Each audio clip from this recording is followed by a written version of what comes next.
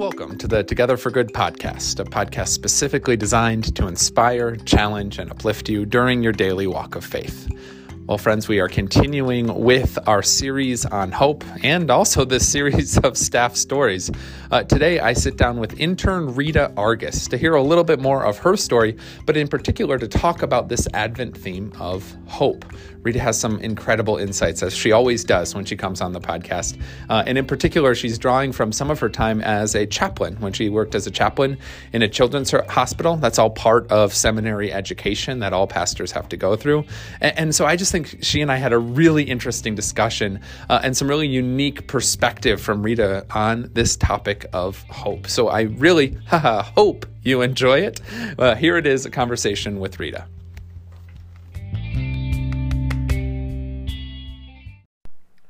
Hey everybody, welcome to the Together for Good podcast. Thanks for listening. I am sitting down today with intern Rita Argus, friend of the show. Hello.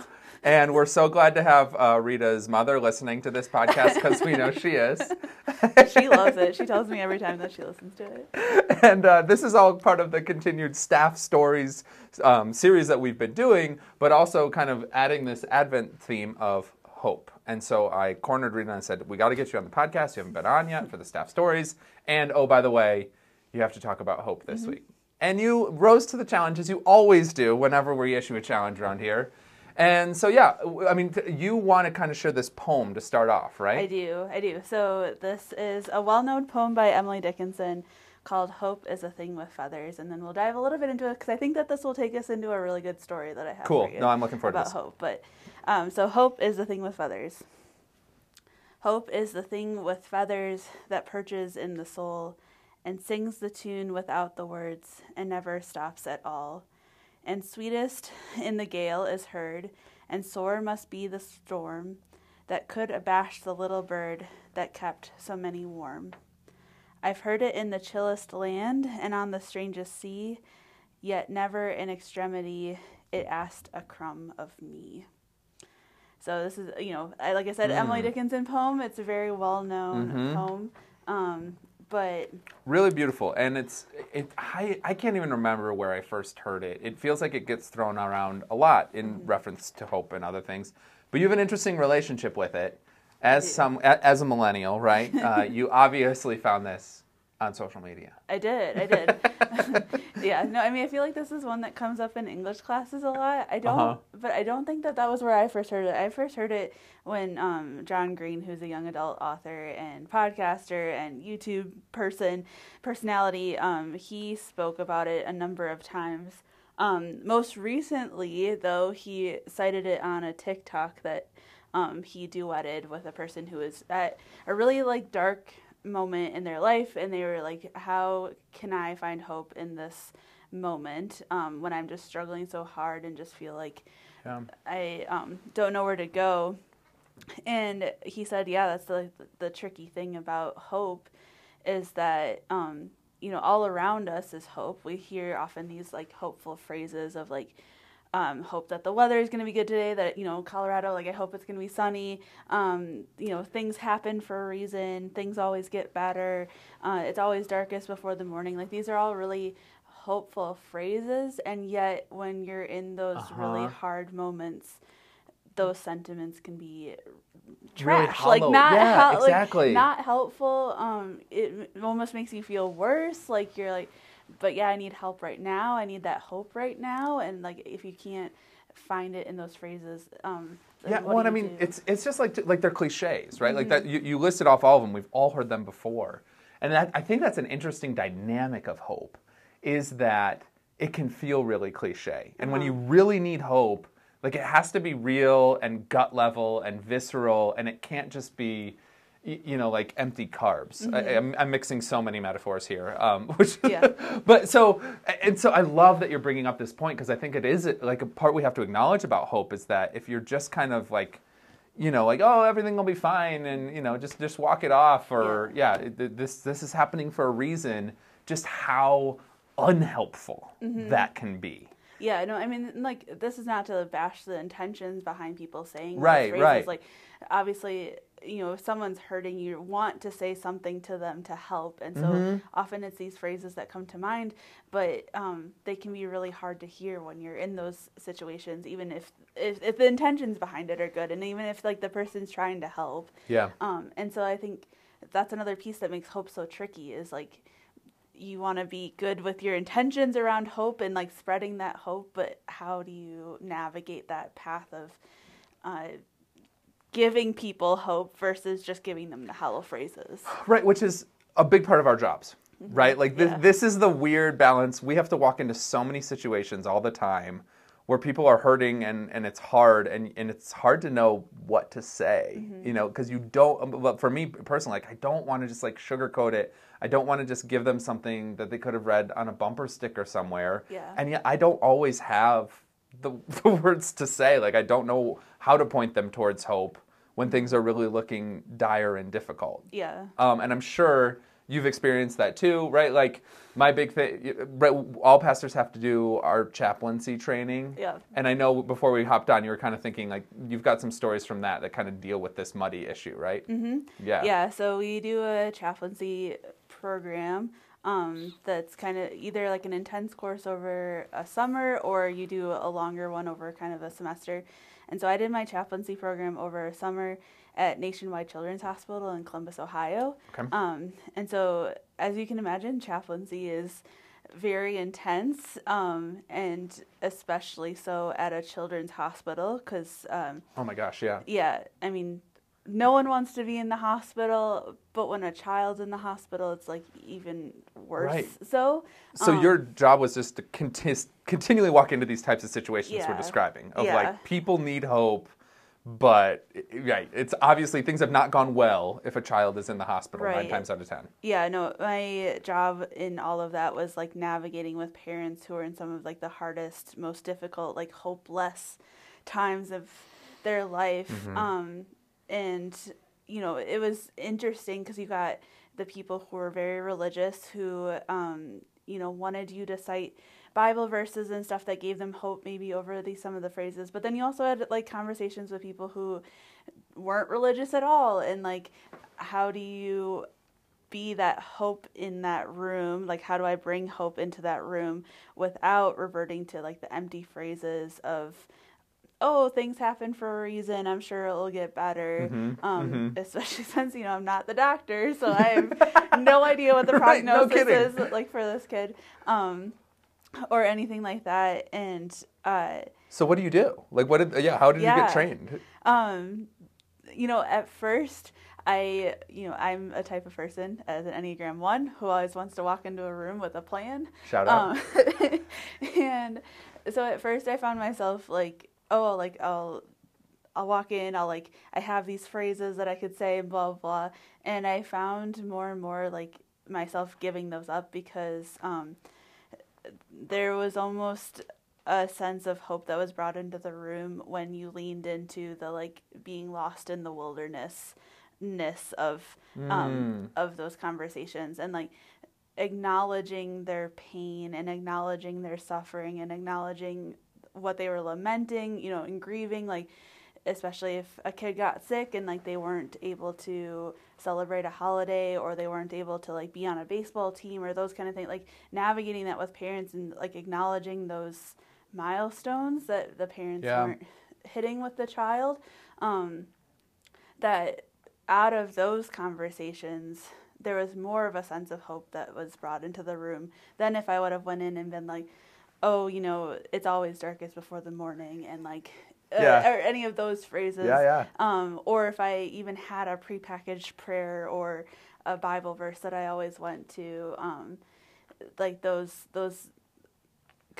conversations and, like, walking with them and accompanying them on their emotions gave them more hope than me even saying anything, which is kind of a weird to, like, wrap your mind around, of, like, that just showing up and walking with them and that accompaniment was more hopeful than saying the right words, and that was so much of the, like, deconstruction of how I thought chaplaincy was going to work and the rebuilding of how I thought chaplaincy was going to work. That was a part of the program, but it was definitely a learning process to like put trust in the Holy Spirit and like put trust in that moment that this accompaniment was going to be like good for them. No, and I totally get it too. Like it's not, because it's not comfortable. Mm-mm. Even in the moment, even if you've done it 1,000 times, because you still have that impulse of wanting to fix it. Yeah. And it's funny, I mean, I'm really encountering this a lot lately with my kids in just managing their emotions and their disappointments and all of that, and I just want to fix it, or like help them be like, come on, like you don't need to get upset about this, right? Like let's just reframe this, and you can totally understand like this, you know, stuff happens, it'll be okay, and these are minor circumstances, and that's also why my impulse is just like get over it. But that's not helpful at all. No. And what is helpful is to have to like, and it's helpful. What is helpful is to step into the discomfort with them and to say, like, to name the emotion, to validate the emotion. Like, yeah, this is really hard. Yeah. And but I don't want to do that. Like, that's not also comfortable for me, which is the additional kind of irony to all of it. So, yeah, in more high pressure, high stakes situations that you're talking about, like I can imagine it's tenfold more just emotionally difficult to be able to maintain that space. And yet, like you're saying, that's where hope can actually be cultivated. That was, there was a couple times. So one time I was called to a floor by a nurse because they were escalating care for a patient, and the mom was not handling it well. It was just really hard for her to see her daughter go through that, which is understandable. And there was another time in like the emergency department that was similar, where they were like escalating care and the parents weren't taking it well, and we would be called into those situations by the doctors or nursing staff because they got uncomfortable in those situations. Like they didn't know how to navigate that, and so they would call in the chaplain because they were like, we can do the medical side, and like they were really great at their job and really compassionate and everything like that, but like in some of those situations, they're like, we can do the medical side, we can kind of walk with these people, but like when they're acting out of emotion, or, you know, if people are grieving, like some people express their grief in very vocal and dramatic ways, and that kind of freaked people out on the staff. And so we were called in to just walk with those people and also walk with the staff too, which was also interesting of, like, okay, we're just going to give this person their space. We're going to put them in a room with me, and like we'll walk through the stuff and that kind of thing, and so that the staff could do their job. Right. And also like get that person the care that they needed in that moment, rather than just being shoved to the side by the staff because they're like, we need to do our job here. Right, there is a medical emergency. Yeah. That needs to become first priority, but emotions complicate everything. Right. Interesting. But it was also just like interesting to be called into those situations where people, you could tell that the staff like was really super uncomfortable with what was happening, and you might also be uncomfortable, but you have to be the calm presence in that room and like be that, again, like bringing in that hope in that room and bringing in like whatever that hope might look like in that situation. And even if you were uncomfortable, and even if you were like, I don't know what I'm doing in this moment, just like showing up and stepping into that, people are like, oh yeah, that's what you're supposed to do. And that was weird to get used to too, of like, even if internally I was like, I don't know what I'm doing, I hope this is working.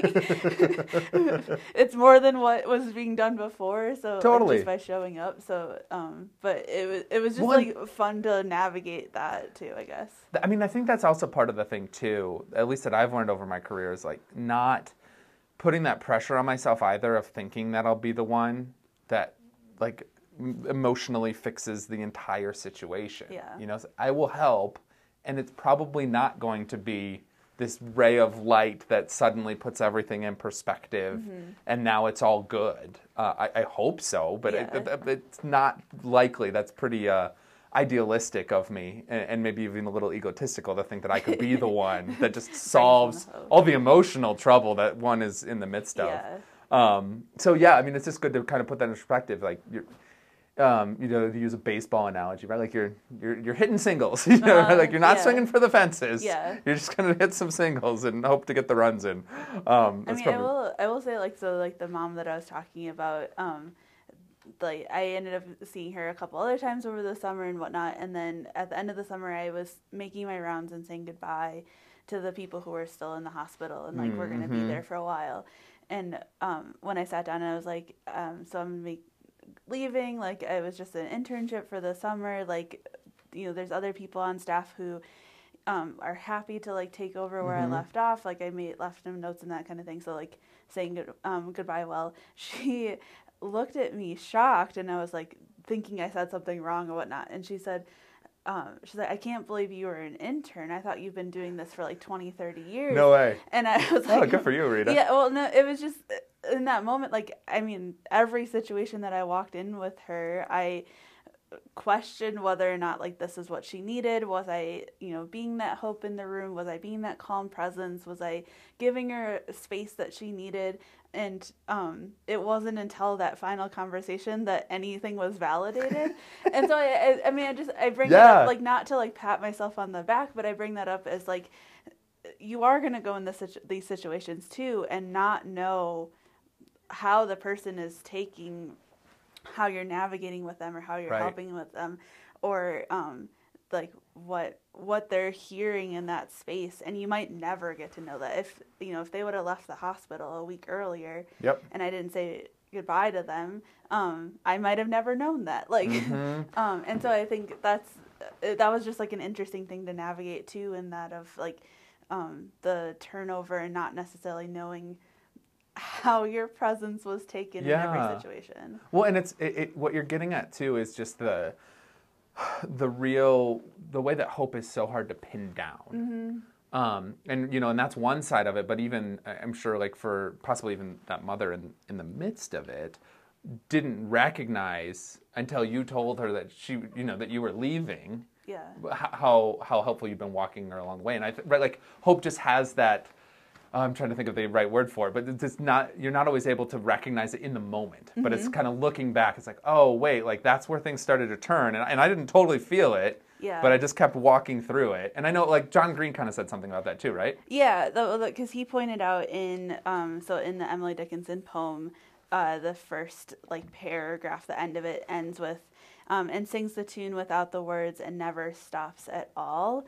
And so, this is referencing back to hope, and that hope is always around us. Hope is always singing that tune, whether or not we're able to hear it. And I think to me that, like distinction was really helpful to hear him say that, of like, hope is always present and always singing its song and always around, but yet we might be caught up so much in our own stuff and our own problems and our own hurt and our own lostness and everything that we either forget to listen for that tune of hope, or we just like can't hear it because maybe all the other noises around us are so much louder and are just catching our attention more than the tune of hope. Yeah, I think that's really true, and really just a good reminder as well, that sometimes you just kind of have to keep putting one foot in front of the other, whether it's as the chaplain stepping into the situation and just keep showing up, or it's as the person like daring enough to continue forward even if you can't fully put your finger on the hope just yet and where that's going to come from. And neither of these are easy situations. No. But I think it's just the reality of, human existence and the human predicament that we find ourselves in these spots every now and then. Yeah. Where, you just don't know how to keep moving forward. But if you do, maybe you'll kind of stumble into some semblance of understanding or hope along the way. Yeah. I mean, that's kind of, we were kind of talking about what we were going to talk about and for this podcast and stuff a little bit before we were recorded, a little bit behind the scenes, behind the curtain, how the sausage is made. But we were talking about how we see hope in the world today, and I said it was coming up with a couple different ideas, and one of them is like, oh, I see hope in like people are gathering, but yet now everyone is sick. I mean, I think most of the Faith Formation team is out today because they're all sick. And so everybody's getting sick. And so then that like puts a damper on that hope, and then also just thinking like more serious things of the shooting in Colorado Springs and in Virginia and other mass shootings, and like COVID's still a thing. People are getting the flu. People are being hospitalized for different things, and like sometimes, or like for me, I guess right now it's a little hard to hear that tune of hope. But in the same sense, I think that's very apropos that our theme for Advent this year is looking at hope in different locations, because I think it's bringing my attention, at least for a couple hours on Sunday morning, back to that tune of hope that is running through everything, even if I am having a hard time hearing it during the week because I'm hearing the news stories, or I'm seeing suffering, like seeing the person on the side of the street that's hungry or homeless, or and so like even if I don't hear that tune during the week, I think it's nice to be brought back to it on Sunday morning, and just keep reminding me of that tune of hope. Absolutely. Thanks for sharing all that and just your honesty with it too, of that. Yeah, I mean, it's a hard year and it's a hard situation in our country and in our world, and people, you, dear listener, might not be feeling very hopeful, and that's okay too. Yeah. But the hope for all of this is that by turning our focus to that theme, that maybe, how did he say that maybe we'll start to recognize how that tune is still there. Yeah. And we just can't hear it at moments. Yeah. Yeah. Well, what gives me hope, Intern Rita, is people like you. Sincerely and honestly, you bring so much to the table, and we're so happy to have you here at Bethany for the rest of this year. Yep. But I'm hopeful for the future of the church, like that someone of your intellect and care and intentionality is stepping in to lead churches somewhere. And it's sad that it won't be with Bethany past May, but I'm really excited for wherever that might be. You don't know yet, do you? You have no ideas. I'm sure the listeners. I'm approved for ordination. Hey, congrats. Yeah. But I don't know where. We're working on that paperwork now. So excellent. Good luck on that. And hey, you, dear listener, thank you for taking time to listen to this podcast, for your support. Share it with family and friends. Spread hope this Advent season. And above all, stay in peace, everyone.